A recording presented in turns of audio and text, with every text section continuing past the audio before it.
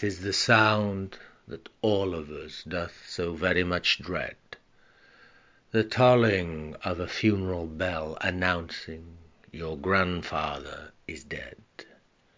For so long there he stood, stolid in good stead, a century of flesh and blood from which all of us were bred. Like an old grandfather clock, his movement and sound had measured our room.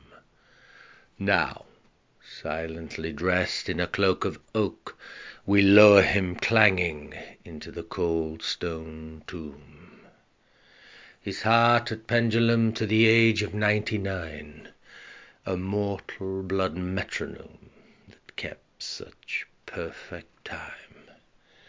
He'd been born in the days of horse and cart, when they still used methane gas to light their dark. He mentioned as a child the suffragettes that fed him ice cream, and that after the Great War of 1418 he'd rode aboard a train powered by steam. At school they realized he had a good head for diggers, that he wasn't going to be much use around pens, pencils, or figures. However, he did excel at one particular skill. While serving as a soldier, he found a concealment for the kill. Whilst working undercover, he had won the GC. He forgot to mention it. We found it later, along with a Russian degree.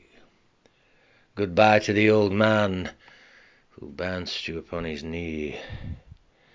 Goodbye to the one, our dear departed devotee.